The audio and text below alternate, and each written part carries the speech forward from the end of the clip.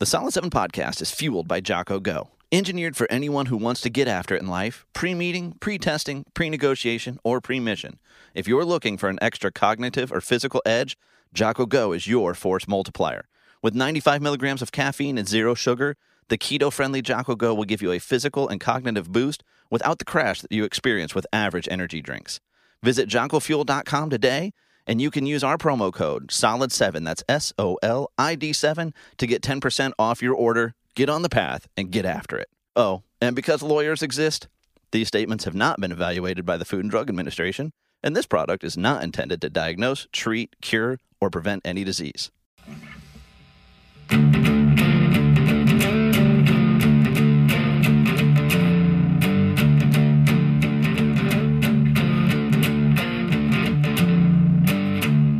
Well, welcome back, world, to a Solid 7 podcast, a better than average podcast, if I do say so myself, and I always do. I am, of course, your humble host, Kale, and back with us this week, the only person in Michigan not on strike. You know him, you love him, our good buddy, Jason Shory. Welcome to the podcast. Hello, everybody. It's good to be back. Hello, Kale. I've missed you, man. I warned Jason that I had just a solid intro for him tonight, but I didn't tell him what it was. And I got him. You know, I have a truck that's being built as we speak. Well, I guess technically not as we speak, because it keeps getting delayed. However, the only Ford factories that are closed down right now are the ones downstate that do the Broncos and the Rangers. So my truck should hopefully be getting built here any day now, as long as they don't go on strike too. Never underestimate a union's ability to screw you over, dude. No joke, man. No joke. I wasn't going to lead with this, but then I realized I'm like, oh, you're in Michigan. I can make a strike joke right off the top. And it is like, I assume like being somewhat in the thick of it, at least a little closer to the epicenter of this than the rest of us. So for the listeners that have been under a rock there, of course, there's all kinds of different labor unions in the world and in the United States, but one of the larger ones and longer standing ones is the UAW, the United Auto Workers, and they they spread across, they impact almost all of the major auto manufacturers, not Tesla, but every great once in a while, as happens with strikes, we've already seen this happening, and there's been an extended strike in Hollywood. They just can't come to terms with management, and it's a striking they shall go. And right now, but this is the first time there's been a simultaneous strike at all three of the biggest manufacturers. So Ford, GM, and what is it, Stellantis? Yeah. So yeah, it's an interesting world. I'm actually really close friends with a couple of people that own a dealership here in town, and I was specifically speaking to them on it. And they were the big plight that is going on, and obviously, like now they were finally just now starting to get their lots filled with vehicles again that they could sell, and which has been a big issue. Obviously, that's been around the country even, and they're saying one of the biggest issues that they're having right now with the purposes of the strike is they are pushing really, really hard to move to a 32-hour work week, and the fact that most of their work now is automated and their monitoring systems is what they're doing. So there's a lot of anger for the strike that's going on right now for the powers that be, because it just does not even make sense right now, or so it seems. Well, and it's it's not just that they're asking for more money. That's usually pretty standard. Yeah. Or different benefits. But now they want more for less. They want to work less. Yeah. And get paid and more, and get paid substantially more. I know Ford in particular has offered significant pay increases, and the UAWs basically spat in their face. Yeah. It's not enough. Yeah, it really is. It's bonkers. I mean, just thinking back, I'm a history buff too. I don't know if Chris Arroyo will ever listen to this one or not, but love Chris, and I know he likes history too. But going back to like the beginnings of Ford Motor Company in particular, and man, he was just on the cutting edge of who he was hiring, who he was bringing in to really help people so into the American dream. And these were people that were hungry to work for a living, because they were darn near slaves, and now they're getting something for that hard effort and work. And man, it's the stark raving opposite at this Yeah. point. It's kind of crazy. Yeah. Well, and listen, if we're going to do this or any other topic this evening, well, it of course requires us to be fueled properly. And here on the South Summit Podcast, that only means one thing: we are fueled now and always by Jocko Go. Got to crack one open, and then we can keep tearing into this. Cheers, sir. That we can. We are ready to just go in today, man. Listeners, you can get your own. Visit the website, hit the Jocko Fuel link, use our promo code for 10% off. You're welcome. But yeah, so and yeah, Henry Ford, revolutionized labor. He didn't create the automobile, but he revolutionized the way that they were manufactured. And he's known for famously saying you can have them, have your car in any color you want as long as it's black. Yeah. But the assembly line, dude invented the assembly line, the very concept of the assembly line, and he paid his workers well, and that's been a legacy at Ford. Part of the problem is now that these auto manufacturers, they're not immune to what the rest of us are experiencing. Normally eggs are our go-to demonstration around here for inflation. The administration would have us believe that inflation's under control, and you might be tempted to believe them until you go buy groceries or gas or anything else. Gas prices are gas prices are up, and the president's running out of oil in the strategic petroleum reserves that he can use to artificially suppress the price of gas. Oil's over $90 a barrel again now and climbing. But these companies in manufacturing, it's not limited to the automakers, are subject to these same inflationary pressures. And so it's none of us want to pay more for our vehicles. I mean, you're having a truck built right now. I don't have to tell you. We've talked about it on here before, listeners. I don't know if you've priced a truck recently, but you might as well be buying a motorhome. I mean, the prices are just insane. So you've got all these pressures of the market. People can only stomach so much for a payment for a vehicle, especially when their housing and insurance and food prices have all increased. And so you want to pay people more. You can only charge so much for the vehicles. You can only create so much profit margin. And then what you're going to pay them isn't going to go as far anyways. Right. And, that's always, kind of the funny, that law of unintended consequences with we need a minimum wage. We need a living wage. Well, it's all a joke in light of inflation. It's all a joke in light of our ridiculous monetary policy where, okay, you can have more, but your buying power is not going to increase. No. Shortly after you get your $15 an hour living wage, $20, I've seen people float $30 now. You're going to end up with the same buying power you had when I think the first time I ever made minimum wage for a job that should have been making minimum wage. I think it was $5.25 an hour. Obviously, we're well beyond that now, but the buying power doesn't increase. The number gets bigger. The buying power stays the same. Yeah, it's the same percentage.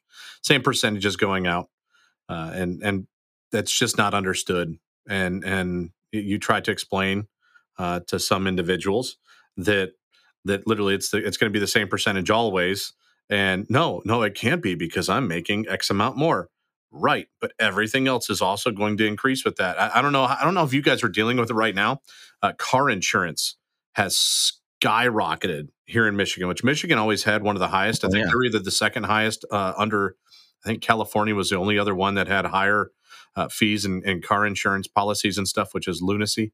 And literally my policy, like for myself and Angel, for both of our vehicles. I'm leasing my pickup, and then we own Angel's GMC, 2015 GMC Acadia.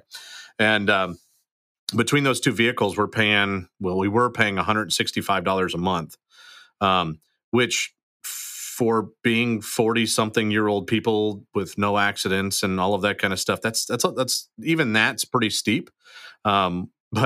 But then now, literally, it just renewed the policy, and it was bumping up to $210 a month right now for our two vehicles. And It's happening across the board, and all of them are doing it, and it's because of inflation and because, well, people don't have as much money, so now they're filing more insurance claims, and it's just this whole big cycle that just, man, it keeps Yeah. getting worse and worse and worse. Yeah, I mean, we are we have no young drivers. There's no teen drivers in our house. My wife and I are the only drivers on our vehicles. Both of our vehicles are paid off. I don't remember the last time either of us got a ticket. We haven't been in any accidents in our vehicles. I take that back. We haven't been at fault in any accidents. My wife had a fender bender. Somebody ran through a red light, and luckily, just skimmed the bumper on the van. And ours recently went up a few $100 a year. Good Lord, man. That's crazy. But it's so much feeds into it. It's part of the problem. We talked about it because this attitude boils over or carries over, or impacts in a lot of different places. Right. And it's those increases, like if you become an expense to your insurer, if you have to actually use the product you're paying them for, then they will punish you by charging you more for it going forward if you ever have to use that service that you're paying for. So, but at least you can see some logic there potentially, right? Flawed though it may be. Right. But what you don't see is everything else that feeds into this. This was a big deal in Florida, and I think it's gotten somewhat better, but just the insurance fraud, people going out and intentionally creating accidents, pulling out in front of people, stopping short, boxing them in. They'd work in teams. So that fraud drove up the cost here. Uninsured drivers, many of whom often they're uninsured because they don't have licenses. They don't have licenses because they're not here legally. Boy, will we talk about that tonight. Or whenever you happen to be listening to the show. I'm so bad at that. And so all those things, those costs, but we see that healthcare, part of why healthcare is so expensive is because when hospitals and providers are treating uninsured individuals and people who aren't paying for their services, they're not just going, oh, well, yeah, they're not just shrugging their shoulders and going, oh, shucks. No, they jack the price up on all of us to make up the difference. But that same attitude carries over when you see the looting issues that we're seeing in the shop. Call it looting, call it shoplifting, whatever.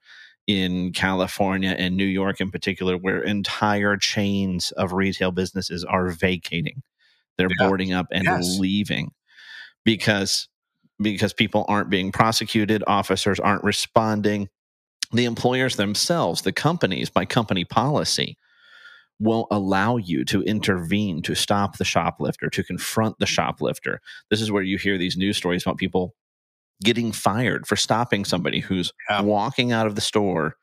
And you're starting to see some vigilantism around this. Everyday people are getting sick of seeing this, are realizing, hey, I'm paying more for that deodorant that's locked in that cabinet now because they've got to cover the 3 that got stolen. They've got to pay for the case they've got it locked behind, and they've got to pay for the extra people they've gotten to put in the store to unlock the cases every time somebody wants to grab a bag of Sour Patch Kids.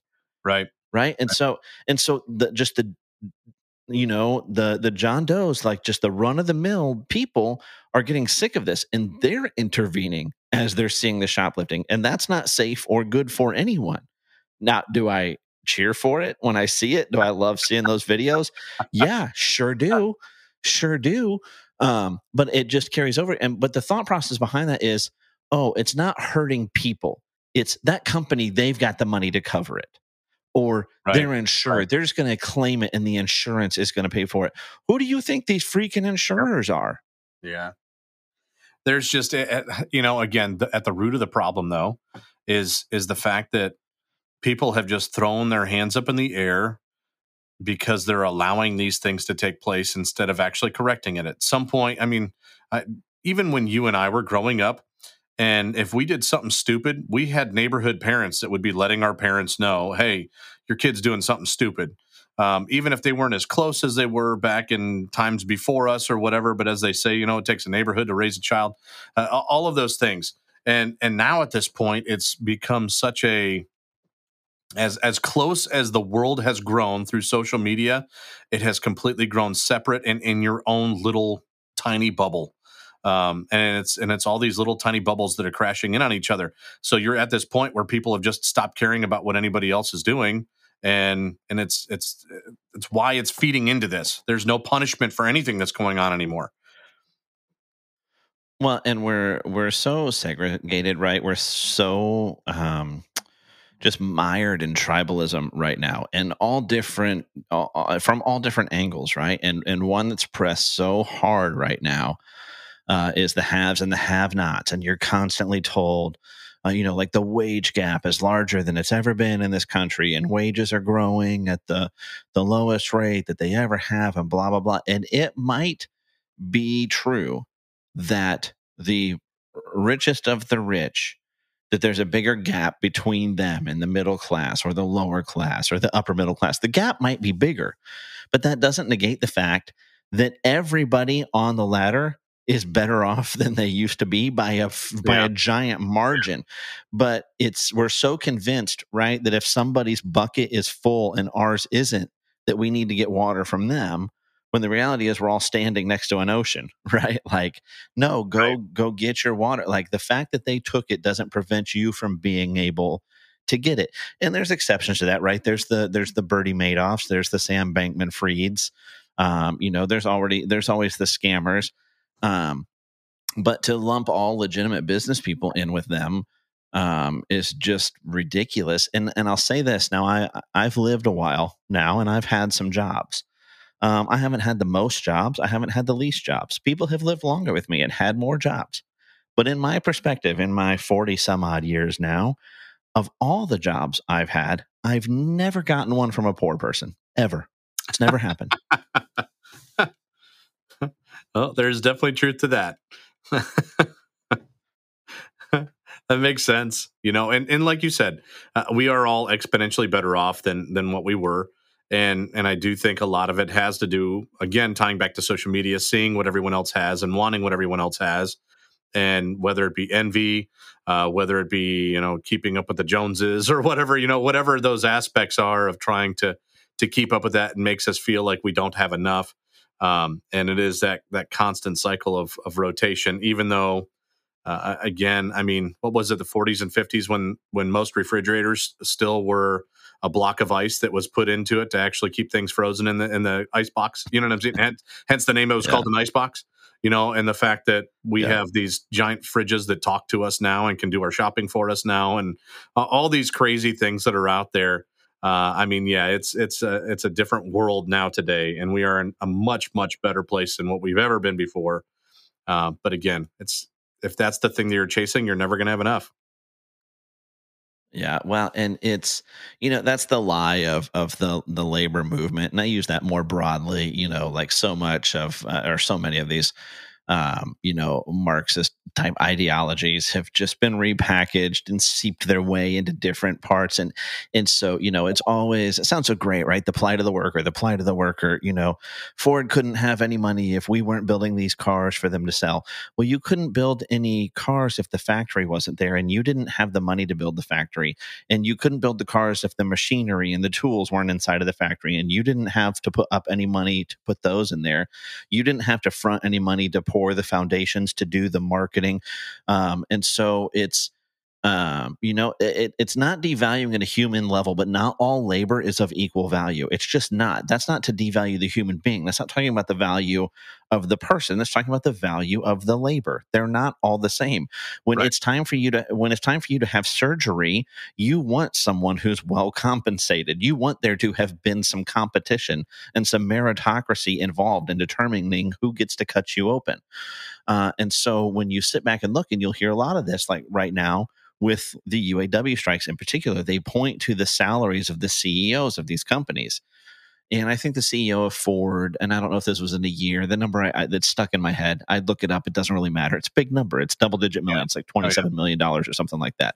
I think I think it's in the 100 millions, if I remember. Well, the larger number, the 100 million, is when you're seeing all of their salaries combined, like the three CEOs of the major companies. But when you narrow it down to one of them, but the reality is, if you're working on the factory floor, maybe no one answers to you. Maybe you're the bottom rung. Maybe you've got a little team. If you suck at your job, there's almost zero impact to anyone around you. It might suck for a little bit. It might put a little bit of hardship on the immediate employees around you. But you alone, you're probably not going to tank the company. You're probably not going to cost anyone their job, right? There's exceptions to every rule out there, right? But it's just probably going to be pretty low impact. You'll be sent packing. They'll replace you with someone else. That's just the way it goes, right? Like, there's almost always somebody else looking for that job. Though I'll say, surprisingly, during the brief period of my life where I worked for the water and sewer department of a local municipality, we always had openings. That was odd. There was, so it happens. And when yet we had paying jobs available at all times, and there were still people in our area collecting unemployment. I still don't understand it.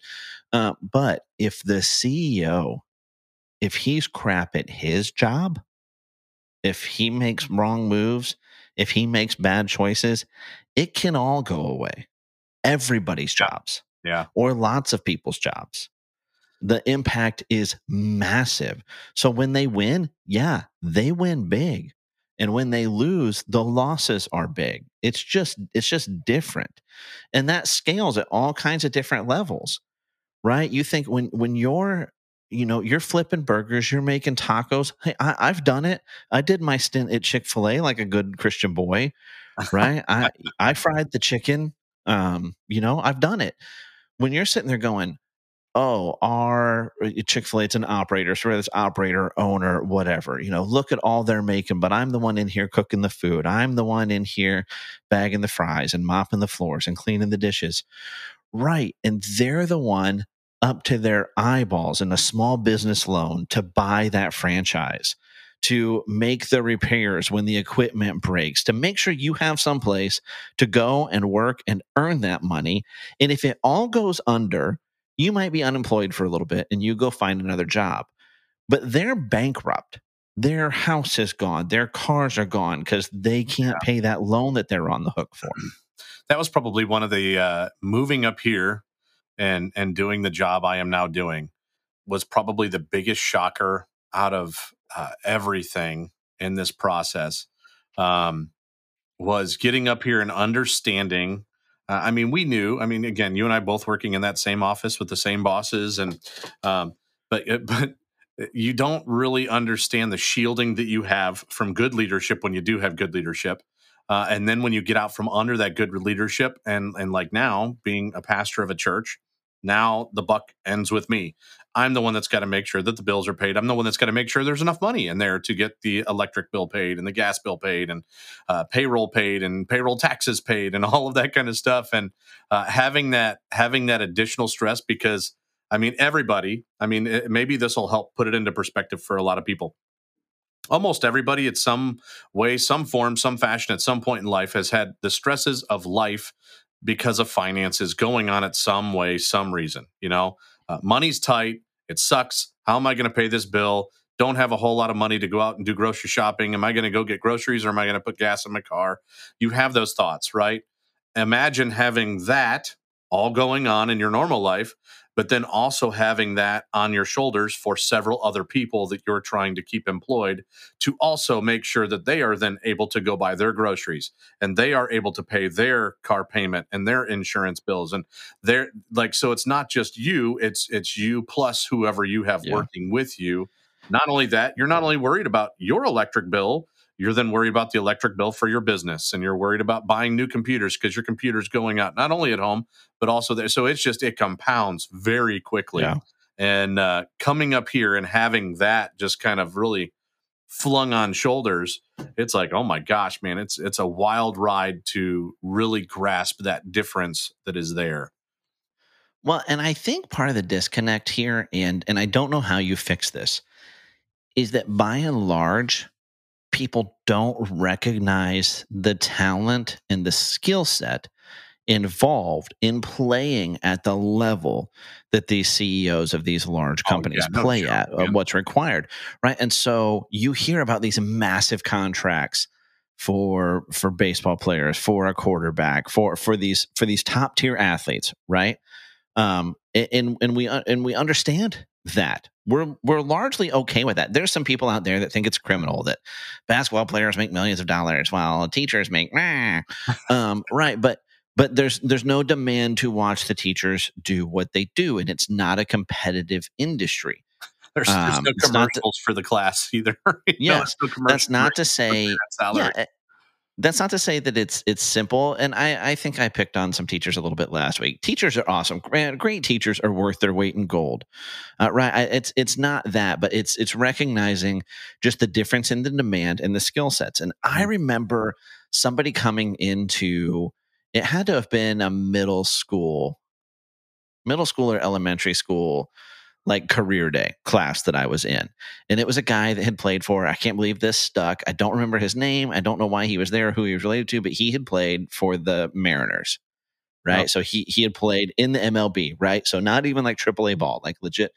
But I remember him breaking down and like, the population numbers are only up. This would have been in the 90s, early 90s. So think about how much our population has gone up since then, how much global population has gone up since then, how much more sport, like a sport like baseball in particular, has become more of a global sport. oh yeah. Some of the biggest names are from outside of the U.S., some of the biggest talents. But the stat he gave us then was like 1 in 100,000 players who tried to make it to the MLB made it. 1 in 100,000. So the number's got to be smaller now, Yeah. right? And so, yeah, do they make obscene amounts of money in these top tier athletics leagues? Yes, but it's a complete meritocracy. They are the best of the best of the best Yeah. available to do that thing. And it's cutthroat, right? You look at like F1, lots of people have gotten into F1 because of the Netflix series that otherwise never would have watched it. And you look at how ruthless it is, how there's absolutely no loyalty to like drivers or the team leads whatsoever. Like, it's what have you done for me lately? And Yeah. maybe you had Yeah. won a championship, maybe you've won some races, but that's not you now. And you're out because there's somebody hungry waiting to take your seat, right? And we watch that and we can understand it, right? We can understand the pay involved because they're at the pinnacle, right? The people that are running these Fortune 500 companies, it's the same thing. It's Yeah. just not as fun Absolutely. to watch, but they are at the pinnacle of business. You think because you've had an office job at some point, maybe you've had a managerial position, that you think you know what it is that they do. And that's like thinking I know what it's like to be a quarterback of an NFL team because I played flag football intramurally in middle school. It's not the same thing. They're Yeah. playing Yeah. at a different level. And so if you want that top tier talent, you have to pay top tier money. Yeah. So when you see them making these millions or tens of millions of dollars in these positions, you look at I don't even know what Tim Apple makes, but I imagine it's a pretty healthy income because there's maybe only a handful of people that could adequately helm a company like Apple. It's worth like $3 trillion. It's you're running a country. Yeah. Apple's larger than many Bigger than countries most countries. Yeah. economically. Yeah. So it's not youth. The problem is you sit on the outside and you think you know what it takes to do it, and you think you could do it, and the vast majority of people couldn't. You can't. I think, and I think the last time I was on, we talked a little bit about this from, again, me being back there in Florida and whatnot and looking, because there is very much so that grass is always greener. And you see aspects and you see certain moments of a person's life and the thing that they're doing, but you don't know the effort that they're doing the rest of the time that you don't get to see them, right? You don't get to see them Yeah. slaving. You don't get to see the lost hours of sleep. You don't get to see any of that type of stuff. Most of the time, you don't even get to hear it. So you see these little snippets of life and you're like, oh man, they just have it so much easier than me. And you think you're just so much busier than they are. And man, it's to a plight. And I know I struggled with that big time. And then like moving up here really kind of let me see like, man, everyone is friggin' busy. Everyone is full tilt. Everyone is constantly going. It's not just you. You may not see everything that they're doing. They don't see everything you're doing. And it's because the grass is always greener. You have this thought process that they have an easier life than you. That's not the case, man. Everyone has the same amount of hours in the day and they have the ability to do the things that they do. But you look at these people, like you were saying, in these top tier organizations and the top CEO positions and CFO positions of these big organizations, and look at what they're doing with those same 24 hours in any given day in comparison to what you are. And then you come home and say, man, I'm exhausted. Imagine how they are, like it's a different level. It's a different level.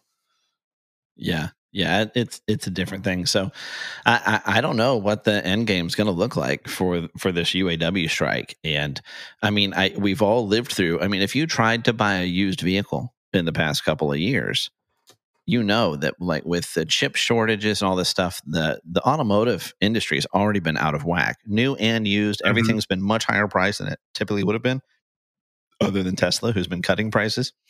They're the only one. And I mean, we were just starting to see some normalization there.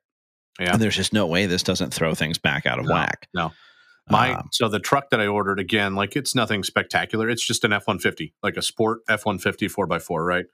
We need 4x4s up here because we have to worry about 18 inches of snow at times or more even.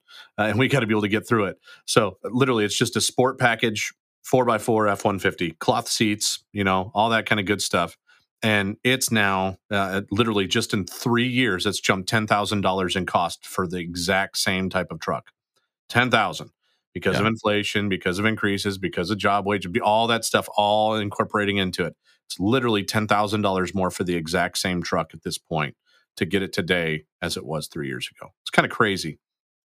And it will. At some point, it's going to have to hit a wall. There's going to have to be a burst to where people wake up and things kind of get dialed back again and brought back into a range. And man, that's going to be a scary day because the longer we keep going this way, the worse that bubble is that it's going to burst, man. And it's a scary day to know that it's going to loom because it can't. It's not physically possible. It's not sustainable to keep doing this.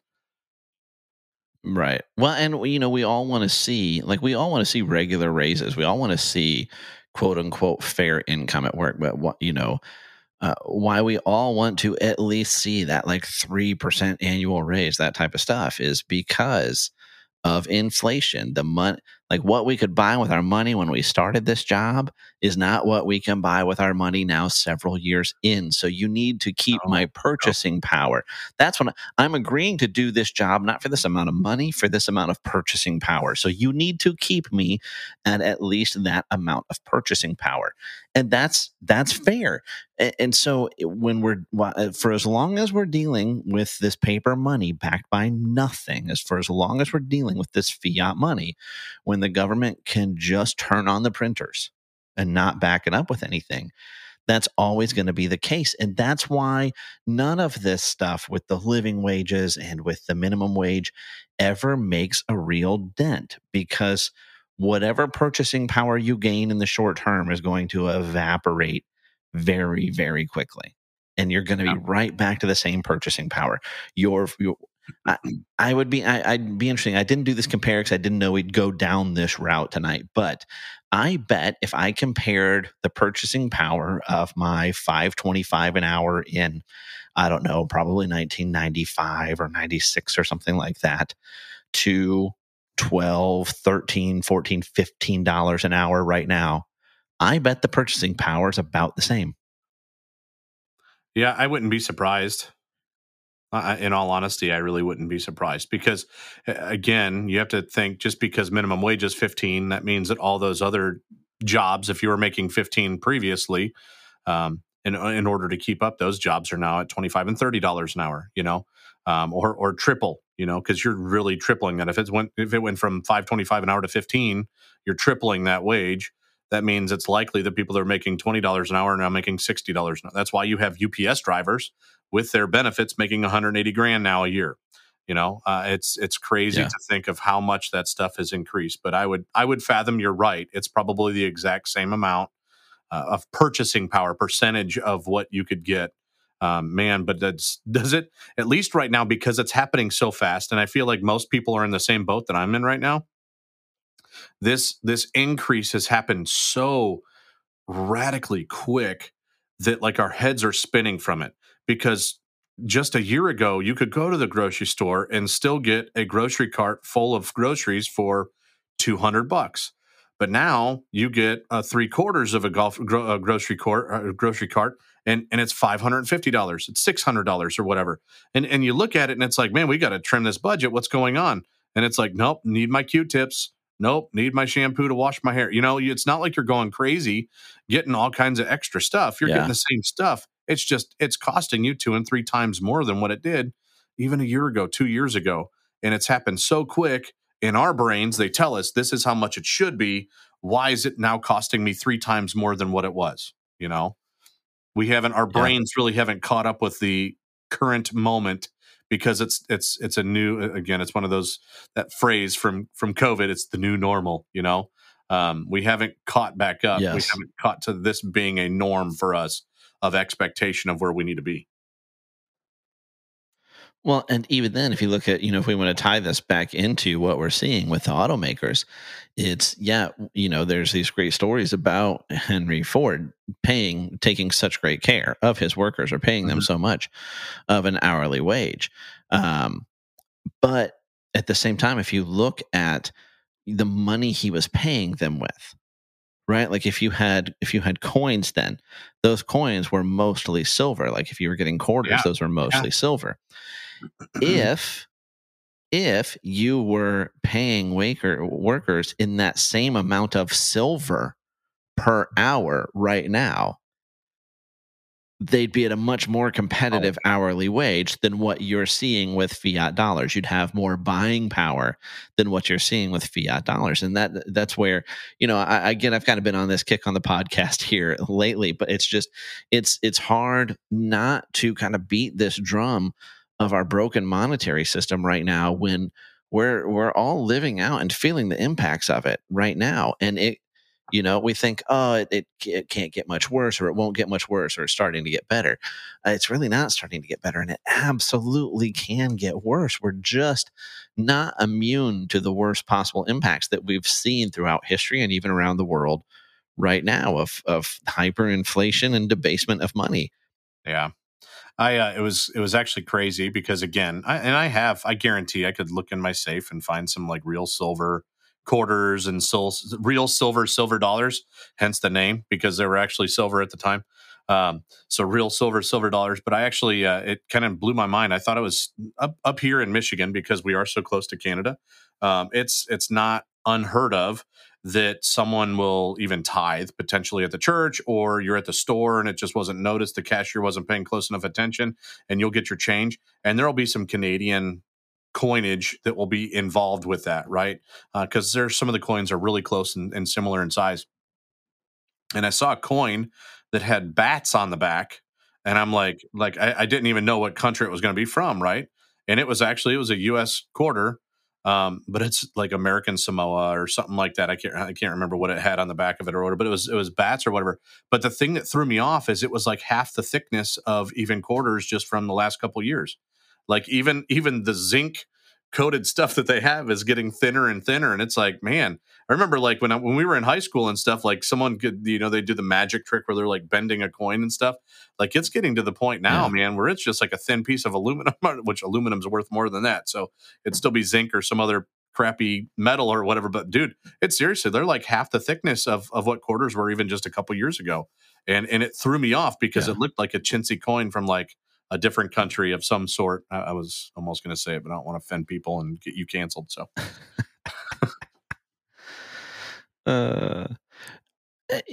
yeah, there was a while there. I don't know if this is still the case. I'd have to look it up, and we all know I'm not going to. But there was a period of time there, not very long ago, within the last decade, where nickels. And I can't remember what the composition of nickels is now, because it's not actual nickel, of course. Right.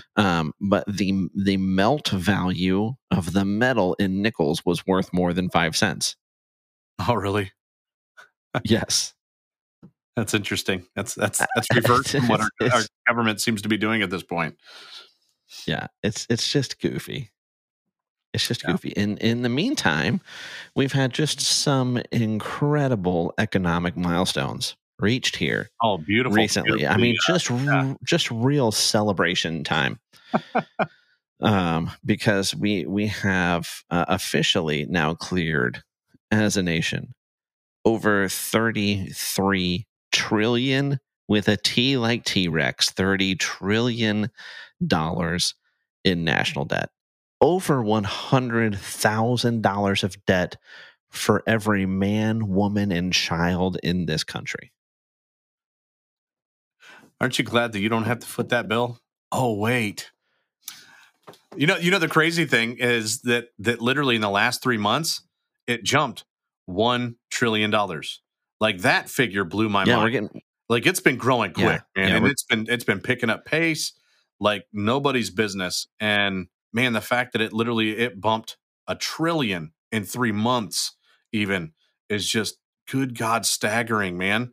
And it just we keep spending more and more. I say the government keeps spending more and more and more money, and there is just no end in sight. And it's just going to keep getting this worse as long as we just keep throwing money that isn't even there.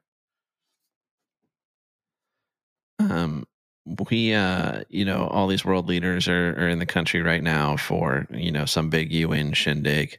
Mm-hmm. And so Zelensky's back with his tin cup out. He was wanting to address a joint session of Congress again, and the Republicans in the House told him to kick rocks. But our president committed again today. I saw more hundreds of millions of dollars. Think about this: we've added $1 trillion to our national debt in the last 3 months, and more money was promised to Ukraine today. Hundreds of millions of dollars. We don't have it. No, it doesn't exist. But like you said, they're just going to keep printing it. There you go. There you go. Forget us. Forget us. I mean, don't get me wrong. I don't want them to print us money either. They just need to stop printing money. Like they have to. It's the only thing that's going to stop this at this point. That's the only thing that's going to right this ship. Well, is if now, they would just Jason, stop printing it and stop giving it out. But the fact that they're giving it to other countries instead of even taking care of the people that are suffering in their own country, like good Lord Almighty. Listen, to be fair, Jason, they did drum up $700 per person affected by the fires in Maui. I heard that, man. So that's I don't even have words just for insane. that, man. That is it's mind boggling in the least. I was trying to on the fly. That's appropriate even to say that to them. I was trying to on the fly find when we first crossed $1 trillion in debt. It took I don't know 228 years for us to amass $1 trillion in debt. I can't find in 1993 we were at 4.37 trillion in 93. So we've added $29 trillion in the last 30 years. Yep. That's out of 33 trillion it's not right now. It's not like it's some steady, predictable increase. It's the pace is picking up. It's exponential growth. Yeah. Not incremental, exponential growth. And I don't know if people just think it's not real. I don't know if the number's so big that it shuts people's brains down. If we just think that no one deals in those numbers. Like we don't deal in 833 million. You know what I mean? That number for us, it's almost a nonsensical number. You know what I mean? Even $1 million is hard for the vast majority of us to really truly grasp at this point in the game. That's so much money. But then you start getting into the trillions, and it defies logic for anyone to really grasp and understand. And I think it does. I think it just goes in one ear, not the other, because they know there's nothing we can do about it, other than vote. And well, there's a lot of debate on that too. So, well, on the upside, fear not, Americans, fear not, because the Federal Reserve, though, they're on it. They're watching this. They've got our backs, and to their credit, they've got some milestones of their own. And now, since the creation of the Fed, and I want to say it was 1913, since the creation of the Fed, the rate of inflation for the US dollar has now cleared over 3,000%. Just a stand-up job. just a central bank just killing it. Now, luckily, I mean that again, I want to be fair here. So, the idea of the central bank is to stabilize the monetary system, to create big swells of bubbles and crashes, and they've at least prevent. Oh no, wait, they haven't prevented the crashes or the swells or the bubbles No. either. So the value of the money down, the economy still unstable, very cyclic. No, I never mind. I guess never mind. It's too painful to even talk about, man, because it's so real. Just how, again, man, it's just so upside down right now, and it just keeps getting worse. It does. It's on so many levels. It's hard to find hope in any of these areas that anyone could actually fix anything. And I know there's different political arena and debates going on and all these things, but man, it's just to some extent, I can almost even understand where people are getting where they're just throwing their hands up in the air and saying, "I just give up." Yeah. It's become this machine that is just tumbled over itself so much that it's a snowball that just can't be stopped anymore. It's some more fun stats here that I found for this.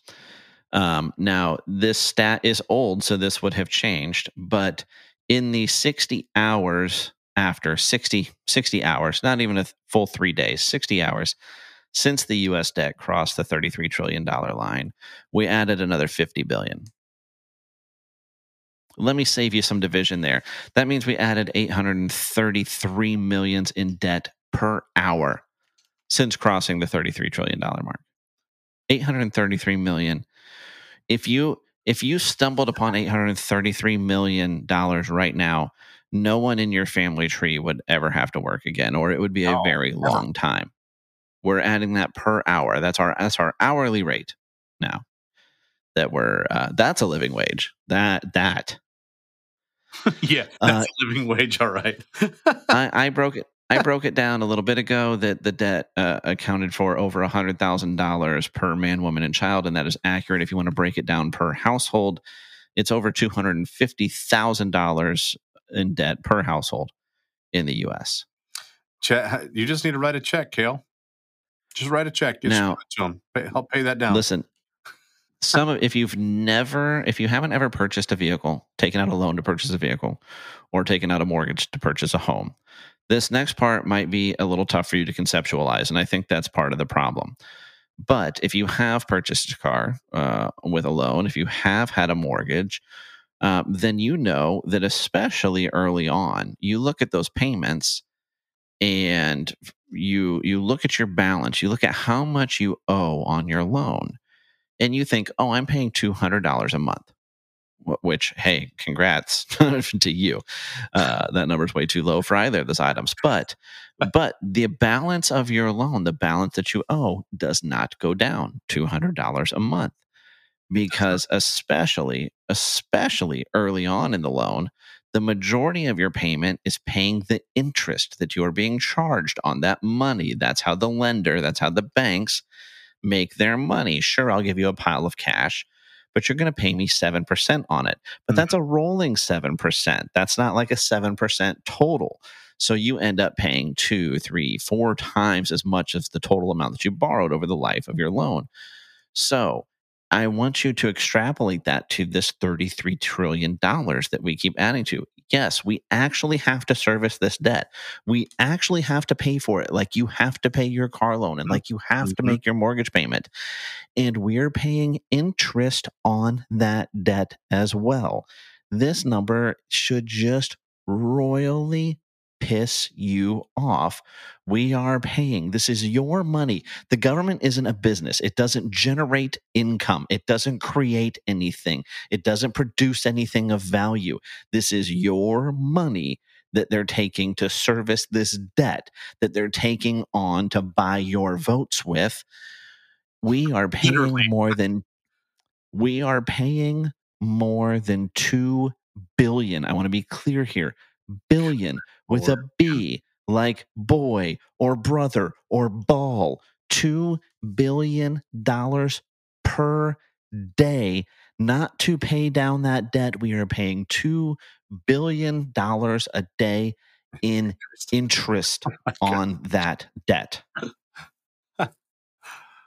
$2 billion. Elon Musk could not afford to pay the interest on our debt for a year. He couldn't afford it. He doesn't have enough money. Just the interest. Just the interest. Just the interest. Yeah. Not paying down the principal a lick. Oh, and by the way, we don't currently have a debt day. Yeah. Yeah, and right now there's no cap on their borrowing. We currently do not have a debt ceiling. We got to talk about something that brings more hope. Kill, you're bringing me down here.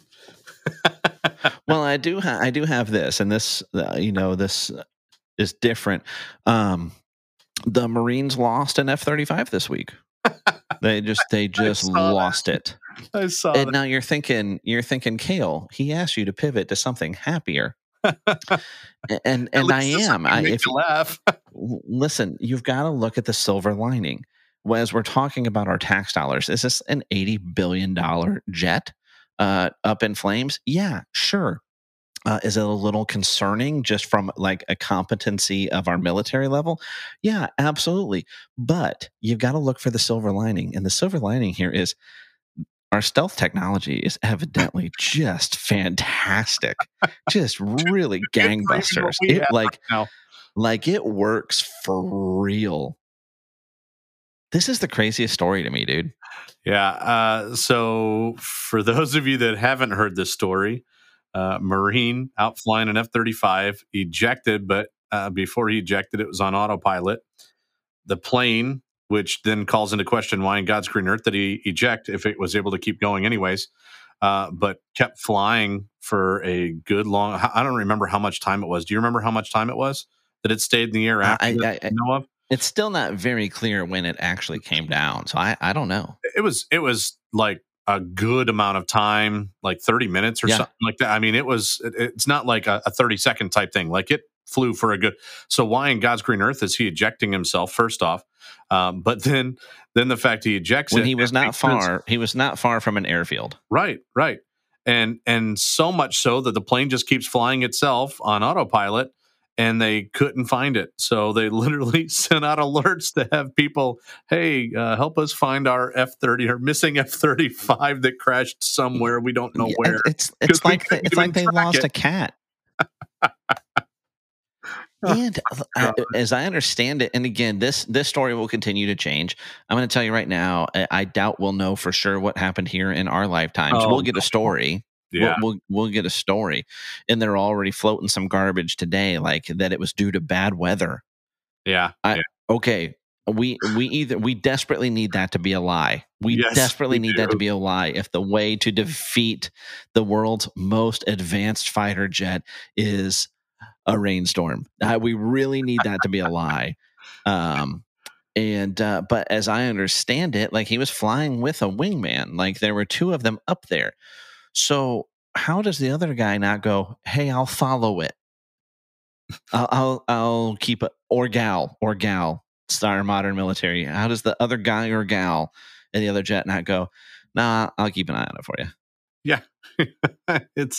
There's definitely some shenanigans somewhere. I don't know where or what. And like you said, I don't think we'll ever know the truth of what in the world happened. We'll get a story, but it'll be something to brush it under the rug and move on. But again, good Lord, how ridiculous. Yeah, it's now what I understand is that, so there's a few different variants of the F-35, and the Marines fly a different one from both the Navy and the Air Force. The Marines have the one with the vertical landing and takeoff, the VTOL capability, so they can land on smaller ships and all that stuff. So that one evidently, and only that one, has an automated ejection seat function, because those vertical takeoffs and landings are very, very tricky and can be very error prone. And you need faster than the human reaction time to bail out of that if it's going wrong, is my understanding. So a malfunction in that system, the jet just mistakenly yeeting this dude out with really nothing going on, that seems somewhat plausible to me. The much more troubling possibility horrible would be that this very expensive and advanced weapon system was hacked. And that would be a problem, because the company that makes the software that operates this jet also has software in all of our nuclear capable bombers, the F-22, the F-18, the F-16, several commercial airliners. Now, the guy that is the CEO of this company, Green something or other, and I'm not looking it up, doesn't matter, you can find it on your own. But his name's Dan O'Dowd, and he's been a very obnoxious, outspoken critic of Tesla and of Tesla full self-driving. And it's just funny because if there's a more arrogant person on this planet than Dan O'Dowd, I don't know who it is. Like, I haven't heard them. Like, he makes Conor McGregor look like Mother Teresa, just pure humility. And like, he's been just spewing vitriol at anyone online who has even floated the possibility that it was that the software was hacked, because his software is, of course, unhackable. Like everyone says, until it gets hacked. Yeah, he says they've made software for nuclear control systems and all this stuff for decades. It's never been hacked. It never will be. It can't be. And don't you just know that every hacker on the planet sees that? Like, you can't say stuff like that. You can't put that out there. It reminds me of that scene in Iron Man when Tony Stark is calling out the Mandarin. You know what? Come at me. And then all of a sudden, helicopters show up and blow his house up with everybody inside of it. It's kind of one of those things. It's just a taunt, not a good thing to do, you know? Yeah. Yeah. Every uber nerd on the planet with computers, like, oh, really? Yeah. Let's see. So, like, that's the biggest trophy out there. Like, everybody's got to be like, let's see, let's figure this out. Yeah, just an incredible amount of hubris. So I'm not hoping, as much as I would, there'd be a lot of Schadenfreude involved. There would be a lot of entertainment value to me personally in seeing Dan O'Dowd be very, very wrong, very, very publicly. But I'm absolutely not hoping for that. I can get my kicks somewhere else, because that particular software system being hacked would be a real problem. Yeah. That's not so we'll see. Yeah. There is, like, I saw a video floating around of, like, hikers out on this hike actually saw the jet and saw it crash, and so that made the rounds really, really fast, and then come to find out that was fake. So I didn't even see that just video. Somebody having a little fun with it. Yeah. But have you seen this TV interview of the guy that did hear the crash in South Carolina floating around? No. Dude, let me see if I can find it real quick. So, like, a lot of times local news is just depressing, right? Like, it's just no fun at all. But then sometimes it just gives you a gem. It just gives you somebody to love, right? It recalls to me what was it? Hide your kids and hide your wife. Remember that? Yeah, because they're raping everybody out here. That was one of those. It was absolutely hilarious. This is just, let me see if this will take me to the video. This dude's completely gone viral. I want to give his name here. It's a dude from South Carolina, Ralph White. Okay, so they're interviewing this guy because he heard it. Let me see. I'm not landing on video. Give me just a second. But he's just a character. He's just like a super likable guy. And it just took off. I've seen people remix it into music already. That didn't take long. Oh, it never does anymore. I'm not coming on it. Look it up, people. You'll find it. was just out of curiosity, because I brought it up and now I'm curious. Was the lady that did the hide your kids, hide your wife, was she the same one that did the good Lord, it's a fire?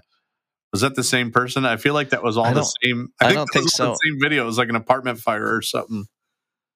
Also, I think the hide your kids, hide your wife. I think that was a dude. Was it? I don't know. I think so. It's been too long. Dude, I'm getting old. Yeah, I think he was maybe a little effeminate, but I'm pretty sure you might be right. Was you might be right. A dude.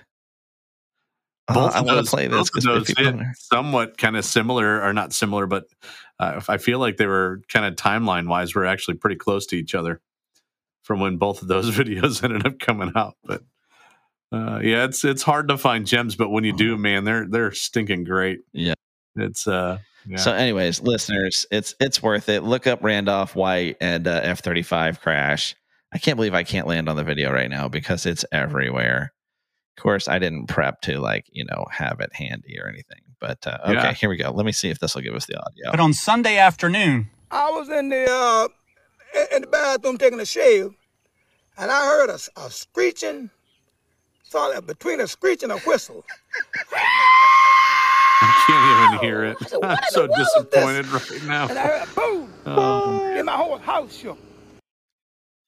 Did none of that audio come through?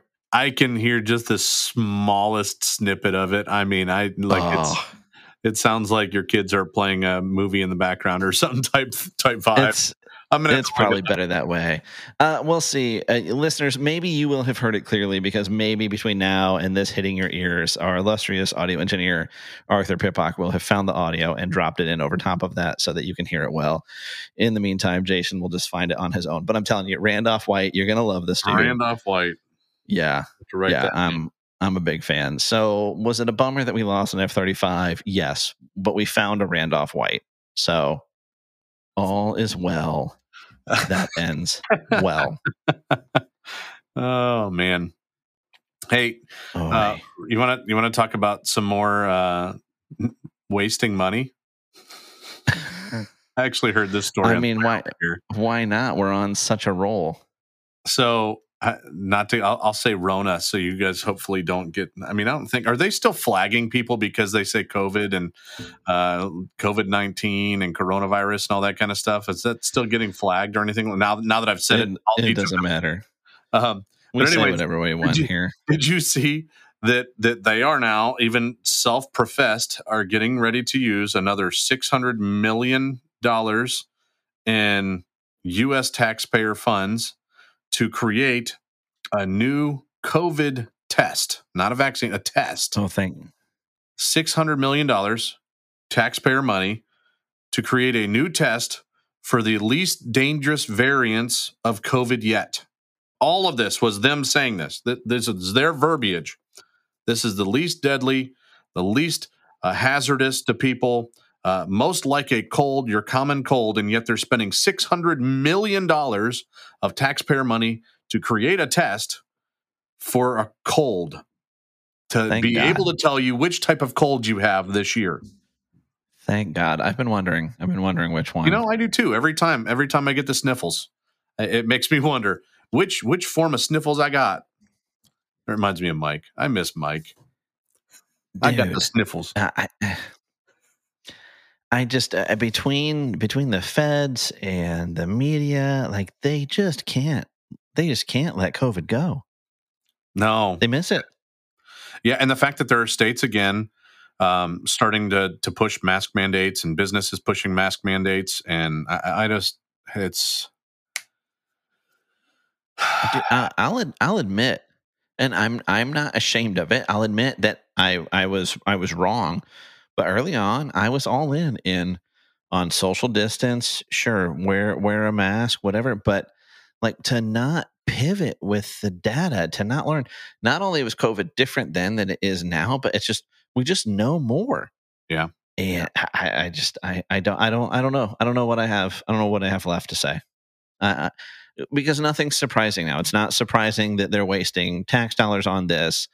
It's not surprising that they still. They want it as like I think they probably see it as like a bonus to a campaign issue for them. But I'm like, I don't think the masking and stuff even plays well on the left. I don't know. But then you go out and I'm like, I'll see people like outside still driving their cars by themselves wearing masks. Yeah. They'll have windows down, mask on, by themselves in their vehicle. I don't understand. I mean, I don't know. I honestly, and at a I was time when talking to I someone about was that the other day. Like, I don't understand at this point. Like, it does not click for me. It doesn't compute. And I'm just kind of lost on it because it just does not make sense at this point in the game. well, and that's like we're at a point. There are articles out right now. These aren't righty articles. This isn't the Daily Wire. This isn't whatever. This isn't Alex Jones talking about how doctors are having a hard time now distinguishing between COVID and seasonal allergies and regular colds. Right. Yep. Right. But just as you said, though, you want to know what kind of sniffle you got there, Kale. So they need to spend almost $1 billion of taxpayer money so they can tell you what kind of sniffle you got. Makes sense, right? I don't, dude. You've talked about it several times, so I hate to beat a dead horse at this point, but you've hit the nail on the head several times. Pre-COVID seasons for all of us, you'd go into the doctor's office, and other than a flu test, they typically wouldn't test for anything.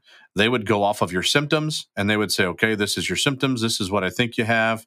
And they would prescribe you meds, or they would recommend meds that you would need to take, and you'd move on. And that was it. And now at this point, it's this nickel and dime where, I mean, all of us know at some point in the game, it all comes down to money that's being had, because while they charge you $25 for the test or $5 for the test, or it's free for the test, they end up getting a kickback of X amount of money, and it's insurance, this and that. And again, that's why insurance costs are going up so much, because they're having to pay out the rears for all of these extra tests that we aren't paying for, and all this other stuff. Like all this stuff, it constantly cycles around. But man, I don't understand it anymore. People are too fixated on stuff that just does not matter. And you know what really boggles the mind is, I'm just like, how does Washington never do any better? Like, how does it not improve? Like, I mean, you look at, we have such incredible thought leaders in Washington, like Senator Fetterman from Pennsylvania. God, and come on, the Honorable Mrs. Boebert from Colorado. Like, we just have these sterling, incredible, impressive human beings serving in our capital, leading our government. And I just like, why aren't they doing better? How can they not do better? You know, I saw you post a comment on Boebert, and I really, because you said something along the lines of like, the adventure at the theater. And I'm like, what in the world is Kale even talking about here? So I pull up a news story on that, and good Lord, my gosh, man, again, lost for words at this point. You just kind of have to sit back and just shake your head. And, it's kind of like a booger on a wall. You look at it and you can't look away. You just stare at it and you're like, that's gross. It's disgusting, but you can't look away from it. And you wonder who in the world would have put that vile thing on the wall. Like, it's kind of one of those situations that you just got to look at it and you just shake your head, and it doesn't click. It doesn't make sense. So for the uninitiated, Lauren, I think Boebert's the right way to say her last name. She's a congresswoman out of Colorado. She's been pretty inflammatory. She's pretty MAGA and flaunts her firearm stuff. Hey, I'm pro firearm. It's cool. But she's always been a little much for me. But some people really dig it. Some people like her shtick and what she's about, which, okay, more power to you. But she's been through a pretty public divorce recently, which, hey, people get divorced. That sucks. Tough to tout that you're, the family values candidate and tout your Christianity and all that stuff. That said, hey, I've worked in plenty of churches, attended in plenty of churches, and you've pastored in churches where just as big a percentage of people are divorced there as out in the world. So listen, crap happens, right? Just maybe it weakens your ability to go out and beat that drum, right? But so we're going through a pretty public divorce. I don't think she's divorced yet. I don't think it's finalized, but she's out on a date in Colorado. She's out to see the Broadway musical Beetlejuice. Yeah. I haven't seen the Broadway play. The movie is near and dear to my heart as a child of the 80s. It is an absolute classic. And listen, this is America. She's having a good time. She's enjoying the show. I think that's the only way to even explain it is, man, she was just having she had a little maybe too much to drink or something. Like that's the only thing that would make sense for what was going on, man. It's funny because I have two reactions to the whole thing, right? So here's the deal. Like the story starts out at first just like that she was being rowdy and obnoxious to other patrons, and the theater asked her to leave. And then you hear more and more about it, and they're like, oh, she was vaping in there, and her staff's like, no, it was the fog machines and the effects from the play. And then oh no, wait, there's video, and there's very detailed video for like sitting in the middle of a dark theater.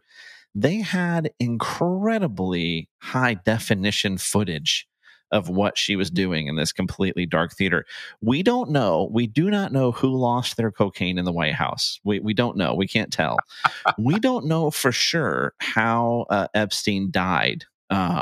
He definitely didn't commit suicide, but we don't know for sure because the cameras went out. But by God, we know in great detail what went down on Lauren Boebert's date. And so 100% for sure, she was vaping. There's this like pregnant woman sitting right behind her asking her to not, which, hey, fair enough, right? And you can pretty much tell, like there's no audio on this video, but you can pretty much tell that the congresswoman told this lady to take a long walk off a short cliff. I mean, you could tell that when she started taking out her phone and started using flash photography in the lady's face. Yeah, she's not only taking selfies, but she's using the flash. What kind of monster? And who has ever, okay, just as a quick technical aside, has anyone ever used the flash on their phone and thought, yeah, that made the image better. That got better with the flash. So she's doing that. She's kind of dancing around, but then her and this date, man, they are all over each other. Would this be shocking behavior from teens in the back of a mostly empty movie theater? No. Is this unbelievably abhorrent behavior from a sitting congresswoman in a packed theater for a Broadway musical? Yeah. Yeah, it is. Even beyond that, like at least for me, like when I think of theaters, and I've been to many, even decent sized theaters, this one looked like a big one for that. I mean, it looked like large. There was probably like at least 5,000 or 6,000 people that could have been there. I mean, it was a big packed movie theater. It was not like a small little rinky-dink like county movie theater or something like this that they're going and seeing this Broadway play out. Like there's thousands of people that are around and they're packed in like sardines, and right in the middle of all of it, man, it was very handsy, we'll say. Yeah. And so yeah, they were right to remove them. It did feel, like I'm not prone to conspiracy theories. I'm really not.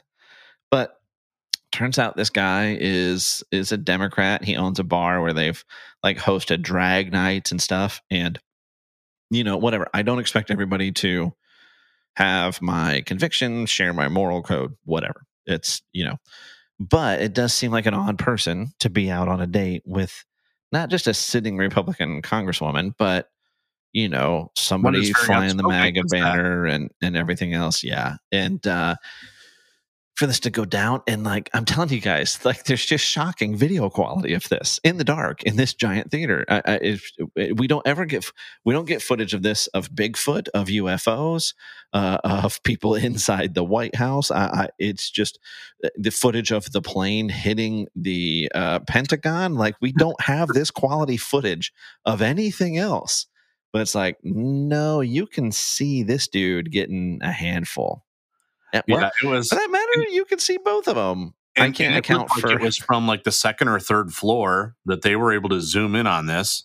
Oh, and, yeah. And maybe that's the case. Maybe the camera itself actually has an actual optical zoom or something along those lines. And because she was already creating a ruckus, they had zoomed in on her in particular because of, or whatever. But yeah, man, I mean, this is something that they were, 100 plus feet away, easy from what was going on, easy, likely closer to double that, if not triple that. And the fact that they were able to get in as close and clear of an image as they did, even the news agency, the one that I was watching from the story, made the comment. They're like, "Man, those infrared cameras are banging," or something like that. They said on the air. Yeah, no. Hey, there's a real lesson here, people. Yeah, do not assume that you have any privacy or anonymity in a large theater. That's the real takeaway here. So I'm not trying to. None of that excuses her. That behavior was inappropriate in that setting. It 100%. It was certainly conduct unbecoming a representative in Congress, a sitting congresswoman. However, but that was at least outside of the quarters. You know what I'm saying? Yes. You brought up Fetterman, man, and oof. That's this a whole different level. Okay, again, if you're not really into politics, or if you're not from Pennsylvania, maybe I guess it's possible you haven't heard of this dude. He's like a cross between like Frankenstein's monster and Uncle Fester, first of all. And I think I wasn't following his campaign closely in Pennsylvania early on. I think he pretty much ran on an everyman platform. And part of his stick is like the dude's always in hoodies and whatever else because he's playing up the whole everyman thing. Dude has a stroke. I don't judge him for having a stroke. That sucks. That's hard to come back from under the best of conditions. I wouldn't judge anybody for that. But the effects, the lasting impacts from a stroke are very real. Some people make full recoveries, but that can take a fair amount of time. Mr. Fetterman absolutely has not made a full recovery. He has a hard time both understanding spoken language and speaking language himself at this point. Just 100% has taken a hit to his mental faculties. So he's not operating at 100%. Now, you say, how did Pennsylvania elect this dude? Well, because the Republican Party of Pennsylvania ran Dr. Freaking Oz. That's how. That's how. They didn't run a real candidate against him. They just didn't. It was a carpet-bagging rich dude whose conservative bona fides were weak at best, right? So thank you, Pennsylvania. So this dude, he's got his whole dressing down stick, and then evidently, like all these complications he's had from his stroke, like just dressing like, and Jason will attest to this. I have fought formal dress codes at every level of employment my whole life, but you know what? Like, in my jobs, I'm often fighting for the ability to dress down in my jobs because my jobs have rarely had the ability of me to do my job well and to do my job effectively has almost never hinged on what I was wearing. What my attire would have almost no impact on it whatsoever. That said, I don't roll in to weddings and funerals underdressed. I put on a nice pair of shoes. I'll wear a tie. Heck, we just had Josh Rush on last week. I wore a bow tie for that Joker's wedding. Right? Because that's what the situation, that's what the setting, that's what decency and decorum called for. This dude is a senator in the quote-unquote greatest deliberative body in the history of the world. And on top of everything with his stroke, he was recently hospitalized and treated for clinical depression. Now, I don't think the idea of putting a tie on alone caused that, but evidently, having to dress up, having to wear something even moderately nicer than basketball shorts and hoodies or mechanic shirts gives this dude's the sads. So he can't string. I'm not mocking him for this. I'm saying this is a factual statement. He has a hard time stringing together a coherent sentence. He has a hard time understanding a coherent sentence spoken from someone else. And he's incapable of so much as throwing on a pair of slacks and a polo shirt. It makes sense that he's a senator. He's a sitting U.S. senator. He presided over. So if you don't know how things work in the Senate and in the House, like the person in charge isn't always the person running the meeting, right? Like technically the vice president presides over the Senate. They're rarely there. That's not just a Kamala thing. It's, unless there's going to need to be a tiebreaker or something, they're normally not presiding over things. Or it's something like a joint session for like the State of the Union. So people will rotate through just the day in, day out, mundane things going on in the Senate chambers. The dude presided over the Senate chambers wearing it was a shirt not unlike your plumber or your mechanic would wear, a short sleeve button down shirt with a pocket that we've seen him in many times before. There's no reports on how often it's washed. Loose, baggy shorts. They look like basketball shorts and a pair of tennis shoes. And this dude's presiding over the Senate. It's an embarrassment. Yeah. And I do agree. I think at some point we put too much emphasis on what people wear. Even again, kind of like looking back at church and this thought process of like when people come in and they're in shorts and a t-shirt. Like I get. For the more old school, there's this thought process of, man, you need to be more respectful. This is church and all of that kind of stuff. But at the same token, I get the other side of that where it's like they don't know that it's inappropriate or not, and just a welcoming atmosphere and all of those kinds of things. But this isn't something that's an everyday. This isn't something like this is a job that you're applying for, and this is the expectation of fulfilling that job. And to not step it down even, okay, you got to wear a shirt, tie, suit, dress to the nines, and then you come in and you have your tie just loose around your neck or something for a few months. And then the next time, you just forgot your tie and it's just an unbuttoned shirt with your jacket and nice shirt on. Or no, it's going from one end of the spectrum to the opposite end of the spectrum overnight. Like it's boom. I'm in a shirt and tie, and now I'm coming in my PJs, and let's get this thing rolling. Well, and what's funny is the Senate's currently under Democrat control, right? So Senator Schumer is currently the majority leader. So they've set the rules for the Senate. So they changed the dress code rule for senators only. The pages, any of their staff, they still have to adhere to the standard dress code. I don't think you can even go in the gallery underdressed. I don't think as a U.S. citizen you can go in and sit and listen dressed the way that Fetterman is allowed to dress in there now. Makes sense, dude, right? I'm telling you, like I've talked about it on here before. My wife and I once got an after hours tour of the West Wing at the after hours. You have to go in after hours, and the president can't be on the property or you can't go to her. So this was during the Obama administration. Dude wasn't in town, and we're there after business hours, and still it was coat and tie. That's required crazy. For me to go walk around after hours. Yeah. And I did it without complaint. I had no problem with that. I have a problem if you want me to do that to sit and do computer work. I have a problem with that. Yeah. Which Jason got to watch me at a job long term slowly transition from legit business attire. I had to wear dress shoes, slacks, button down shirt, and a tie every day.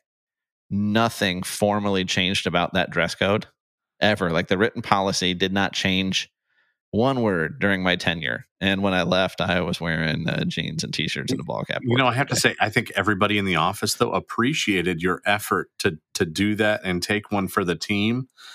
Because, we had, I think it was Tuesdays or whatever. Even on Tuesdays, everyone that came into the office, we had to still be in shirt and tie too. And by your staggering willpower of continuing the process, whittled them down to the point where none of us had to worry about that any longer. And Well, that was really nice. It really was, being able to come in jeans and a T-shirt. I And was probably in the wrong. I'm not necessarily extolling that rebellion as a virtue, but what I did was I took a little advantage of the flip side of a leadership principle that Leif Babin shares in Extreme Ownership, which is the policy isn't what you say it is. The policy isn't what's in writing. The standard isn't what you say. The standard is what you tolerate. there you go.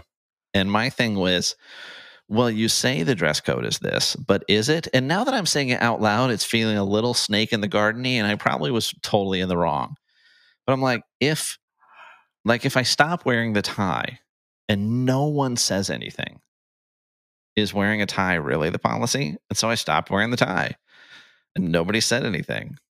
And then it was polo shirts. I think And then it the was, first thing you changed was the shoes, though.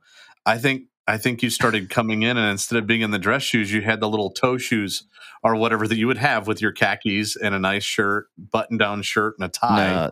And then you'd have the Vibrams, the toe shoes came in way, way later. I was already into jeans before I ever started wearing the Vibrams. Gotcha. But what I would do, we worked where we were at, the campus. Jason worked there with me. Our offices were detached from the main campus. Mm-hmm. And so in our offices, I would wear sandals around the office. And then Mr. Rogers style, I would slip on dress shoes if I had to walk over to the main office or anything. That's right. I remember that. Because nobody in our office gave a rip. So I remember my first little gig in that office. I was actually thinking about this the other day. It was back in 2004. And I was coming in. The first thing I was going to be doing as an actual, as a volunteering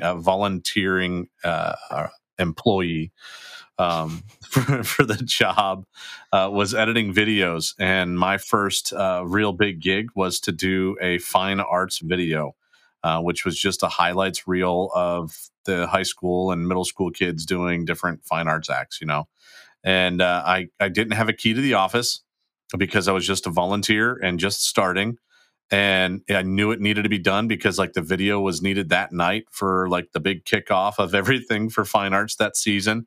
And I literally went to the back door and I popped the door off of the hinges, because for some reason the hinges were on the outside of the building, which is why you don't have hinges on the outside of your building. It's because people can just walk in still. And literally popped the hinges off to the door so I could get in the building to edit the video. And that's a different freaking world now, man. Dude, the number of times that I broke into rooms or buildings on a church campus for Jesus. Oh, yeah. I lost count long ago. Yeah, that's another. Listen, things needed to get done, and a lock wasn't going to stop me. Exactly. That's it. We don't have that. We don't have that timeline. So all that to say, to put a bow on it, I know it seems hypocritical. I even commiserate with Fetterman not wanting to dress up. Listen, would I rather just send a nice note to most weddings than dress up to go? Yeah, but sometimes that's the gig. Bro, you ran for office. That's the gig. Yeah. You don't get to dress like you're Adam Sandler bumming around town. I'm sorry. I see the commercial constantly for it, and it's actually one of those particular scenes that happens, but it's Joe Pesci, lawyer, my cousin Vinny? Is that the one where he's the lawyer or whatever? Yes. And there's a scene that they show in the commercials all the time where he goes into the court system at first, and he's coming from New York, so he has this thick New York accent, and he's wearing a leather jacket, nice button-up shirt, and I think blue jeans or something like that, and he's in this southern, very traditional southern town, and the judge starts razzing him for his outfit and how he needs to dress more appropriately, or how he's going to hold him in contempt of court. So then he ends up getting his suit all jacked up and ends up having to rent a suit from a prop shop. And it's from the 20s or whatever. And it's maroon with coattails. And man, kind of reminds me of that. You got to dress for where you're at, Yeah. That's just the gig. And for anybody from Fetterman on up through leadership to pretend that it's normal and okay and not an embarrassment. I mean, it's just we just continue to be gaslit, right? Like it's we just continue to be told, don't, you can see it and know this is not right, this is not normal, and it's just don't believe your lion eyes. Same as we're told right now. Like I literally saw this quote from a government official being questioned about the massive numbers of illegal aliens flooding across our southern border right now, more than ever and before. literally the response was, it's not as bad as what it looks like to you. What? Yeah, I mean, in accord with that, I saw it was a video that was right around that as well. Which, if you're still listening and hanging out with us after an hour and a half, as we've talked about so much politics, right on. This is fun stuff. We're catching up here. It's been a while. But it was I think it was a senator, or I can't remember what her actual political position was. I'll be completely honest on that. But out of New York, and her comment was, the illegal immigrants have got to stop coming to New York. There's nowhere for them. Our hotels are completely stocked full. Our every single motel, hotel, it's completely filled with people. There's nowhere to put you. You've just got to stop coming. And it's like these are the cities that are saying, oh, we got to keep letting them in. And now that they're having to deal with it, they're starting to see the exact same thing that has been said for so long. Not that people don't need to come. There's genuine reason that refugees need to seek asylum here in this country. Absolutely so. That's not what this is. And now you have literal full towns right on the border that the cartel is using to smuggle drugs and people. And there's no law enforcement, there's no running water, there's none of this. And they're setting up these towns on our side of the border to do all of this stuff at this point, because there's so many that there's nowhere for them to go. So they're literally building their own towns at this point right on the border inside the U.S. Yeah, there were big reports about that this week. I can't remember the guy's name, but a massive developer down there that has built a legit housing development. Mm-hmm. But then they're acting as the financier and they're providing the loans. So these people are able to get loans to buy these homes without having to be citizens, without having to process things at the bank, which I'm sure there's no shenanigans going on there. And then, there's cartel activity in these places.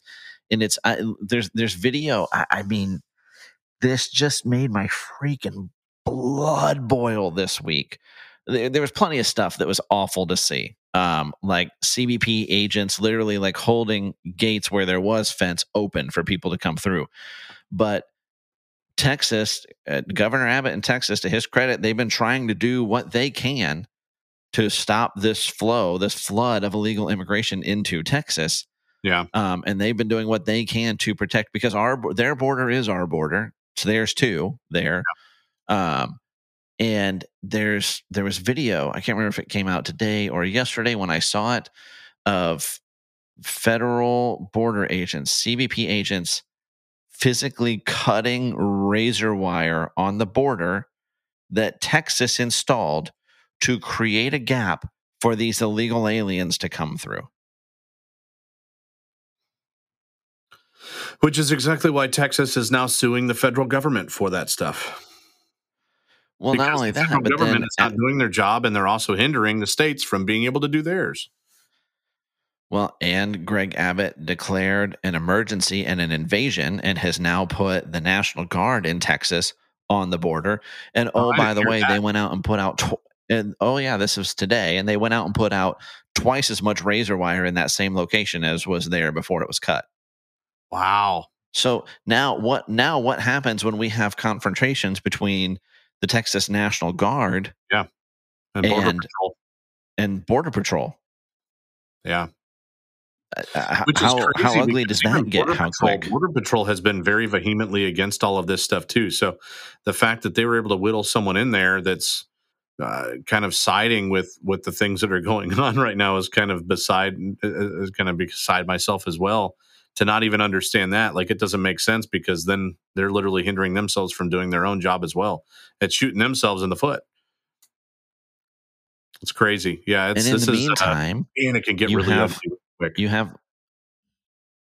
And in the meantime, at the White House, you have our illustrious press secretary just blowing it off, refusing to answer questions about it.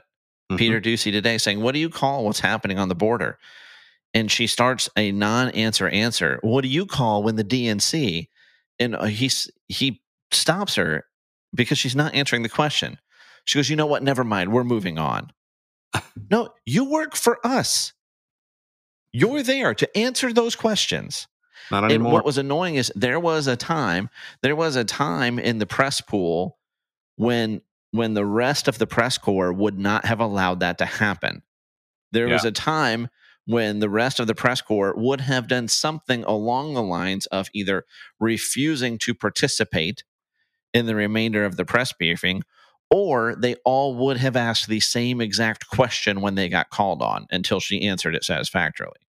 But that doesn't happen anymore. Disappointing that it doesn't happen anymore. You know, I feel like it just comes down to that whittling down of sheer willpower.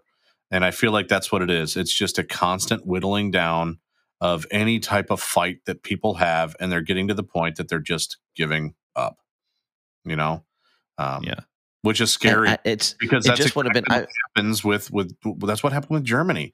They whittled them down to the point, and they preached this particular word to them so hard that they finally got to the point that they believed it, and they were fine with the atrocities that were going on right in front of their face. And that's a scary place for us to be when people are no longer fighting against it.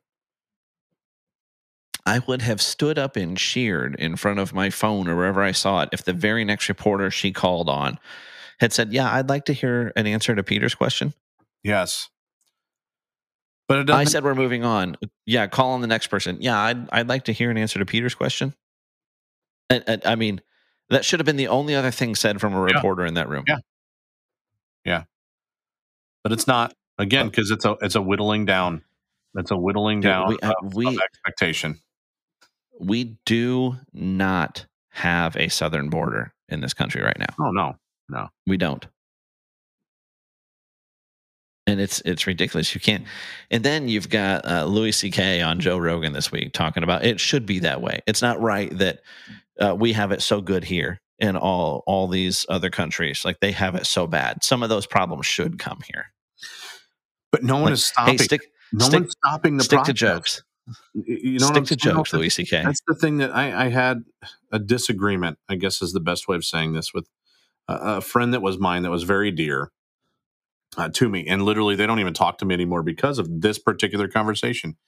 There's no stopping them from experiencing it. There's no dead stop. Nope, you cannot do that. There's just a proper way to go about it. And they're trying to shortchange the system.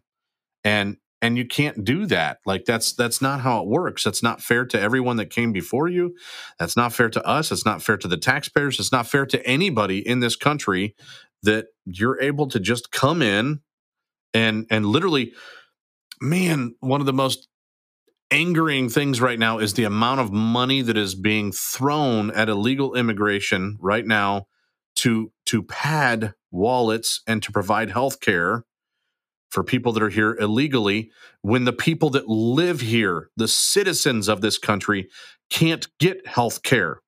Oh, yeah, they can. They can go to healthcare.gov and they can do this. Yeah. And then the insurance company rejects it and people are left with $40,000 bills because it was something that they actually needed. But because it's Medicare or Medicaid, they sit there and say, no, we're not going to cover that. Like the system is so broken for the people that live here, and it's completely open for all those that are just walking in right now. And there is literal billions of dollars that are being thrown in stipends and checks for people as they're coming into this country to help them get going. And all of us are left to bleed. I think people overcomplicate the issue, right? In that no one runs their daily personal life this way. None of the people that are for these open borders have a sign hanging on their front door that says, come on in, help yourself to the fridge, and the keys are in the car in the garage. If you want to come into my house, you ring the doorbell. I open the door and I get to decide based on the metrics that I choose if you get to come in or not. And if you come in through the door uninvited, we have a problem. And if you come in through a window or the garage or a wall, we have a problem. And nobody has a hard time with that concept. And it is no different. Like it just can't be. I'm all for legal immigration. You want to come here, you want to contribute, you want to melt into society and contribute. Roger that. You've got a skill set. I'm not talking about whatever the high skilled labor visas and stuff are. You're a tradesperson. Cool. We need tradespeople. That's fine. You have a skill set. Fine. Come through the proper channels. That's all. Yep. Yeah. So it's not that tough a concept. It just should not be the least bit controversial. No, and it really shouldn't. But for some reason, it absolutely is. And once again, it just completely defies logic. It doesn't make sense how that's just not easily seen. You know, you go shopping, you have to go to the cash register to cash out. You don't just walk out of the store, because then it's stealing and you get in trouble for that. It's the same Not thing in in this. California. There's yeah, get my point though. Yeah. You know, again, that goes back to that whittling down. It's a whittling down of expectations, and the longer that they can whittle us down, the easier it is for them to push over regulation on us. I can't see it as being anything other than that. You say regularly how I don't like to be a conspiracy theorist, or I'm not really a conspiracy theorist, or whatever. Man, it's really hard at this point in the game to not be, because there are just so many of them out there that are just blatant. Yes. It was being said and it was being talked about, and we were being slapped in the face with, there's no way, that's not true. This is not the case. And now all of a sudden they're like, well, yeah, you were right all along. Sorry about that. This is what we had to say, you know? And it's like, how can you not be at this point just skeptical of anything that we're being told is the way that it needs to be? Yeah, that's the problem, is so many of the conspiracies are coming true. Well, listen, as much as I would like to continue this episode of Two Angry Men, let's pivot to something lighter before we all just, I don't know, give up and go drinking or something. And I have a really funny story for you. Okay, I'll take a funny story. I don't know if you saw this or not. And it's actually a two-sided story for me, because it makes sense for those of you that are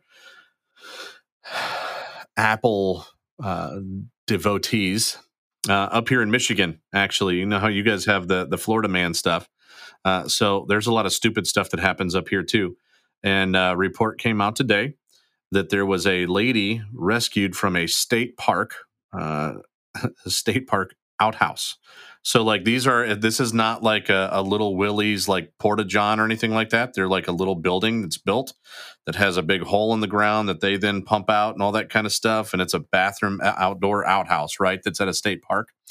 And she dropped her Apple Watch down the toilet, I guess you would say the outhouse toilet, and proceeded to lower herself into the refuse that was below her to get her said watch back out, and then finds herself stuck in said refuse and not able to climb back out of the mountain of poo that she was walking around in because she needed an Apple Watch.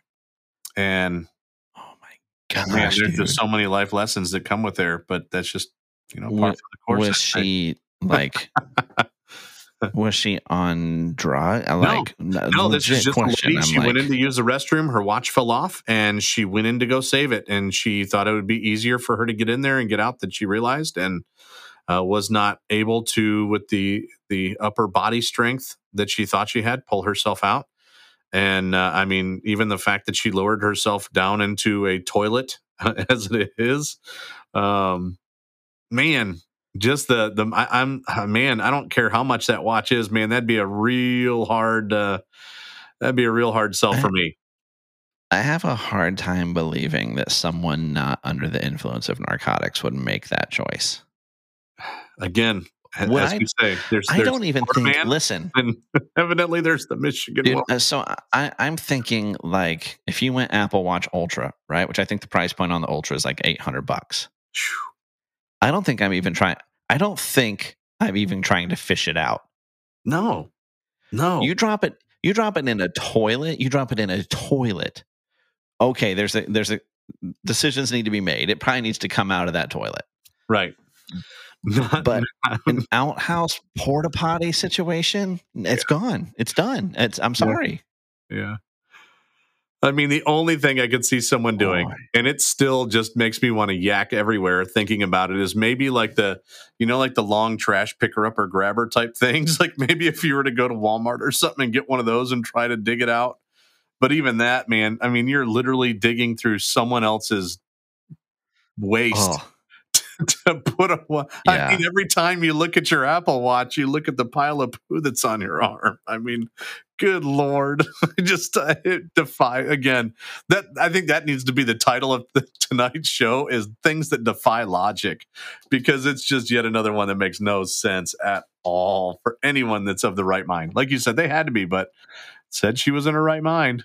Somehow, some way, I disagree. Dude. Yeah, let it.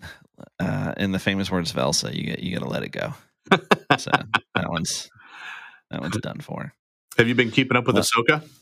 Yeah, I was going to say in our pivot to happier things, I don't even have to ask if you have been watching. I can safely assume that you have been watching Ahsoka. I think we're 6 episodes into this most recent episode. Yes. Yeah, that was 6. As we're recording was episode 6. Yeah. What's your like top level take thus far? Top level take. It's definitely been there. There's definitely been parts that are slower.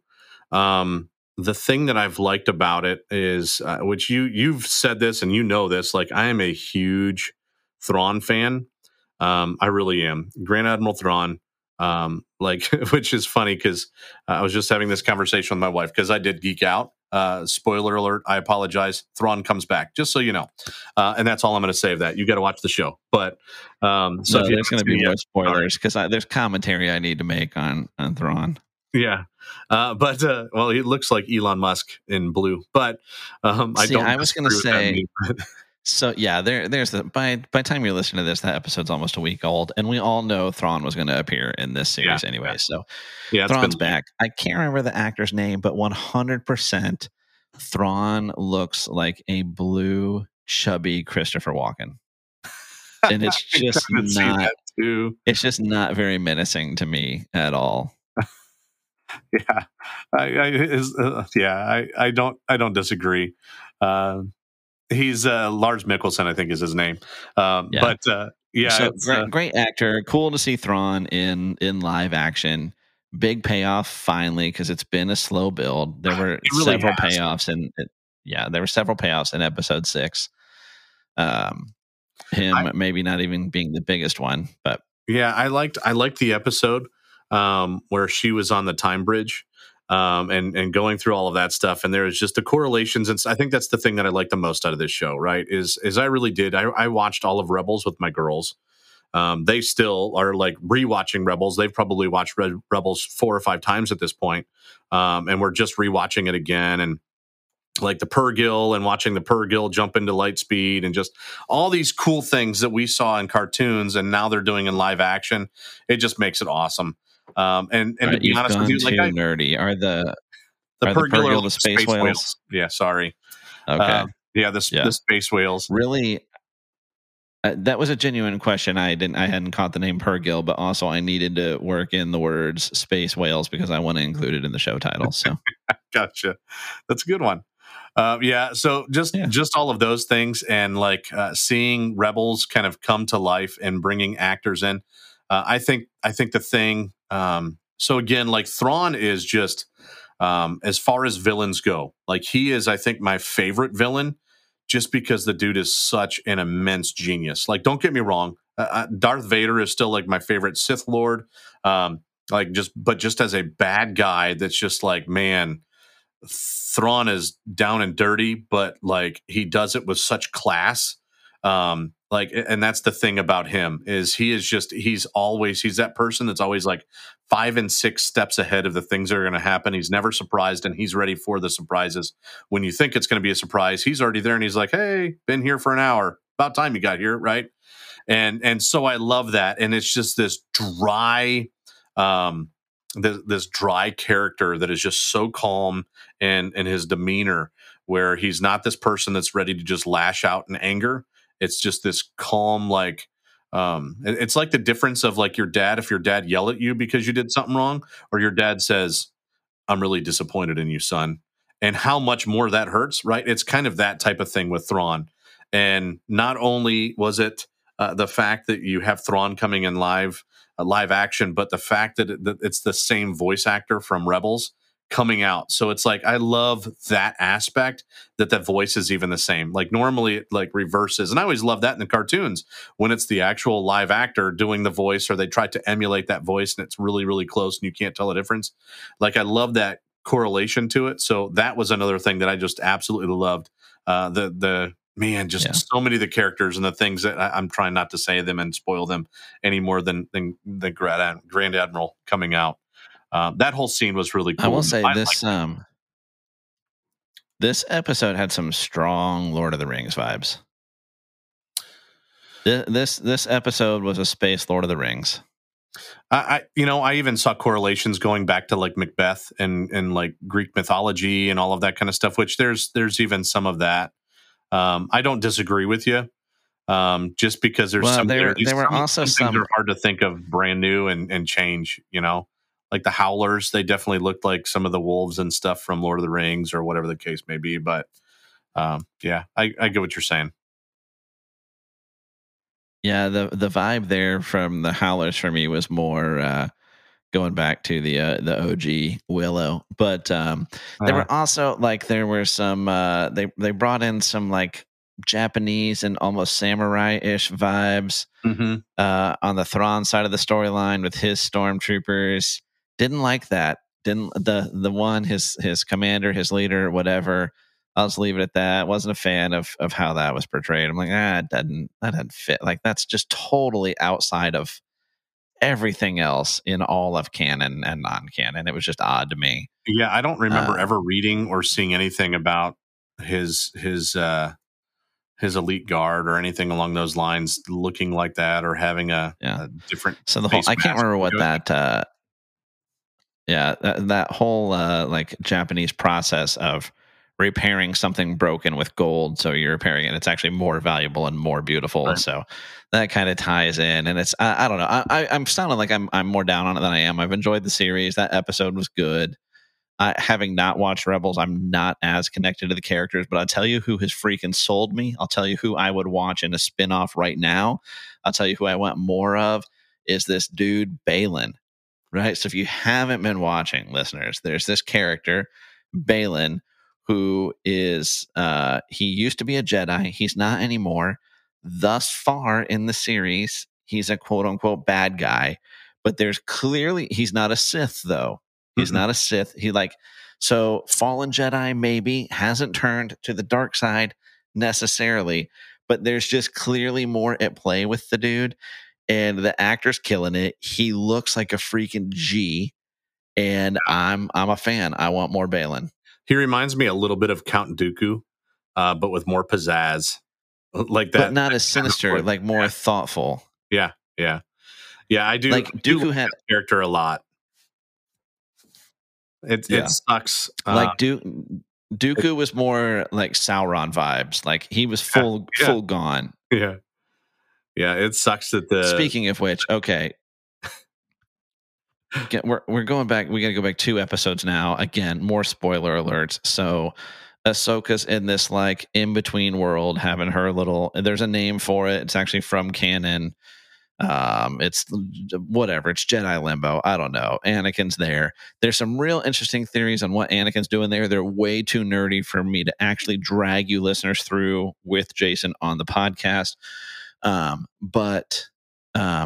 So she goes and she has this whole, interaction, this whole lesson with Anakin, who, if you hadn't watched any of the previous shows, like, she was his Padawan, right? He was her master before he turned. So there's background there. And so she comes back from this interaction with him. It's possible she was dead. The live characters in the show thought she was dead. She's there. She comes back. She's not dead. And how has her wardrobe changed? Oh, well, she's now Ahsoka the White, like Gandalf. Like, all right, Dave Filoni, what are you up to, bud? Is this your homage to Peter Jackson this season? Is that what's going on here? Yeah. Straight up, her clothes went from dark to white. She was Ahsoka the White. No, I will say though, like, I loved that episode was really, really awesome. Again, which when there was it was one of the scenes in Obi-Wan Kenobi, and he's going into this base, and it's before the base is actually destroyed and underwater. And then later on, like, there's this correlation that ends up drawing into Cal Kestis from the Fallen Jedi video game that's out there. Because in that game, you actually go into this base and it's already underwater. It's already destroyed. You're seeing like stormtrooper bodies floating and all of that kind of stuff. And it draws the correlation to now you know what happened that caused all of this damage. You know it was Obi-Wan Kenobi, right? And so there's that correlation that just heightens the desire and the likingness of it because of the nostalgia factor.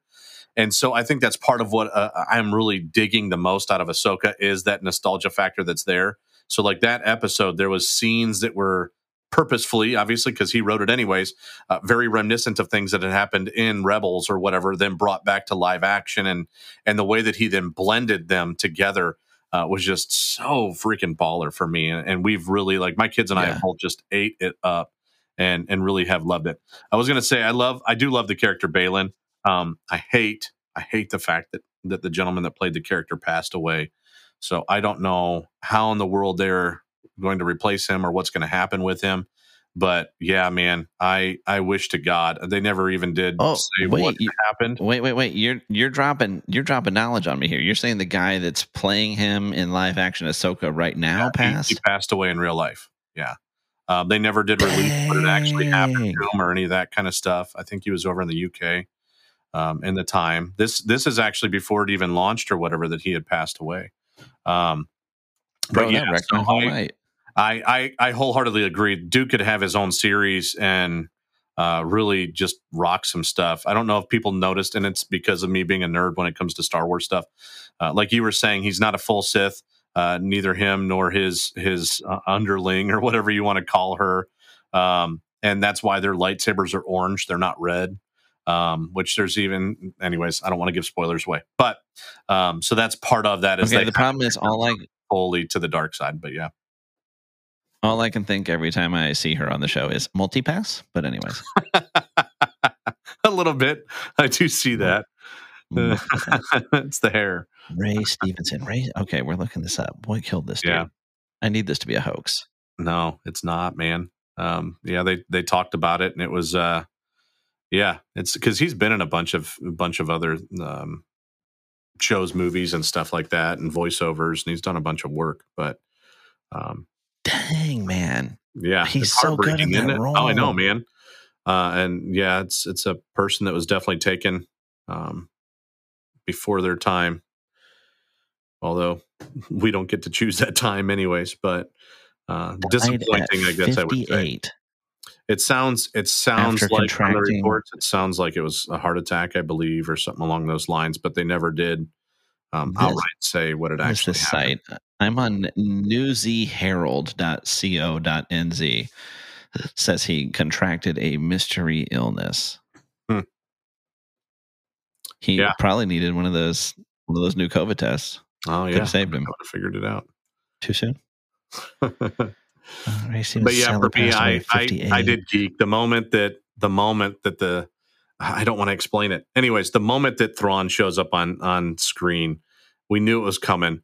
But especially from the original books and stuff of Thrawn, and just hearing his just taciturn, stolid demeanor, and just how intelligent he was, and his planning capability. He's just an evil genius, and man, I fell in love with the character. He really is. I mean, he should be. That's why he's a Grand Admiral. He's the only non-human Grand Admiral that's out there for the Empire, and all of that kind of stuff is just because he's such a baller individual, and he really could run the Empire. Bro, I'm sorry. I'm not even listening anymore. You've lost me. I'm stuck on. I'm mourning. I'm mourning Ray Stevenson. Yeah, man. Dude, he was in the Thor trilogy too. He was one of Thor's little warrior buddies. Yep. Dang. Yeah, that's what I'm saying. He's been in a bunch of stuff, and that's why he looks familiar.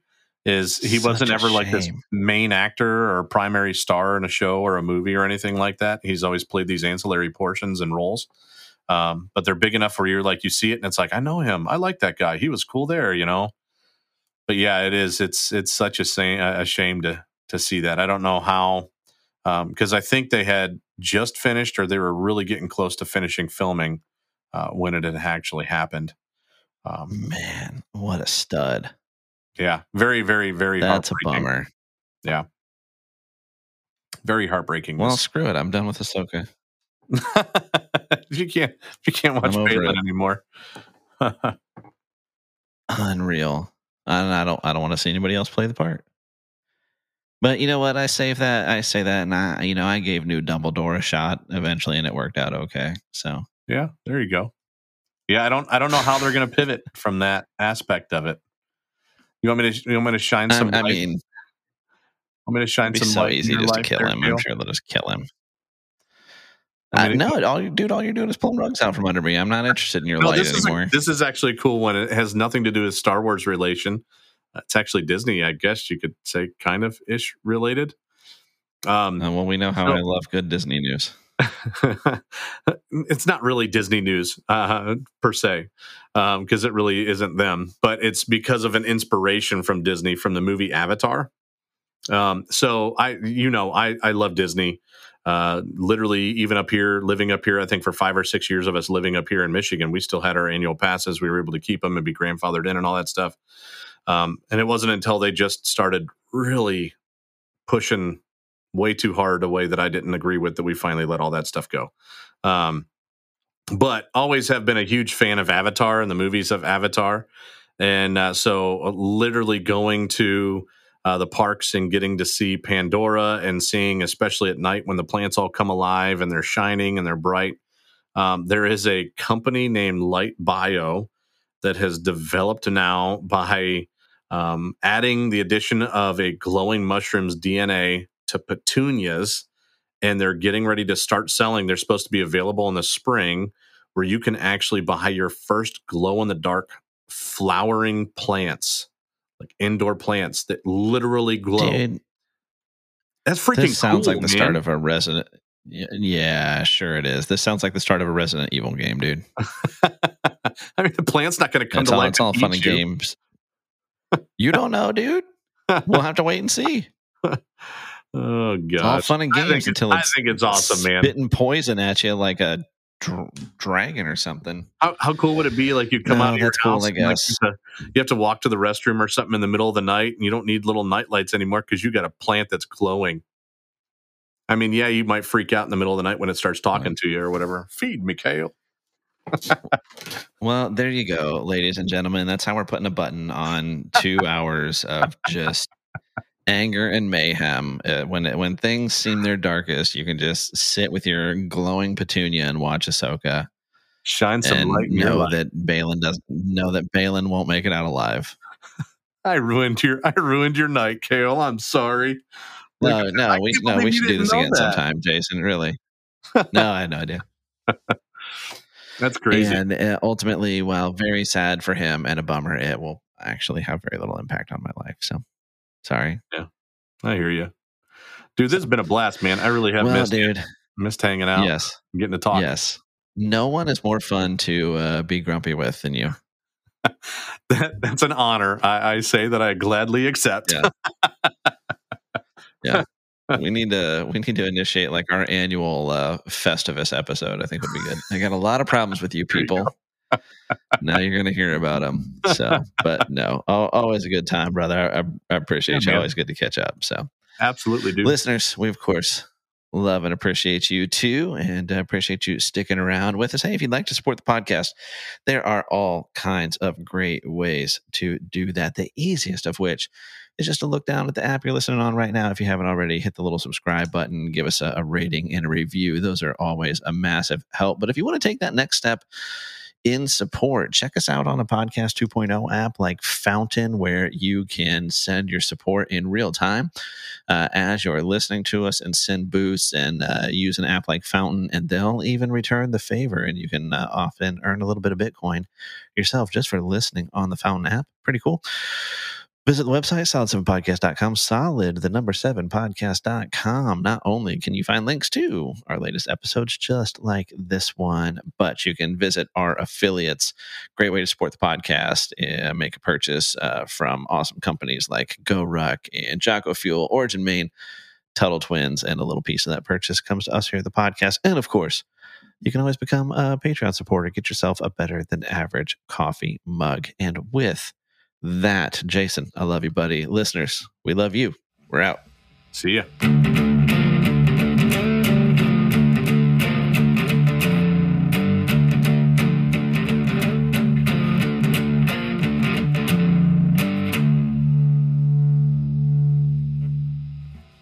The Solid 7 Podcast is a proud affiliate of GoRuck. GoRuck designs and builds the toughest gear on the planet, tested and proven at thousands of GoRuck events held all over the world and led by current and former Special Forces combat veterans. The GoRuck brand stands for building better Americans, the Special Forces way of life, and a life-or-death approach to building the world's toughest gear. Visit solid7podcast.com and click on the GoRuck link to learn more about their gear and events, and a portion of every purchase and every event registration you make will go to support us here at the Solid 7 Podcast.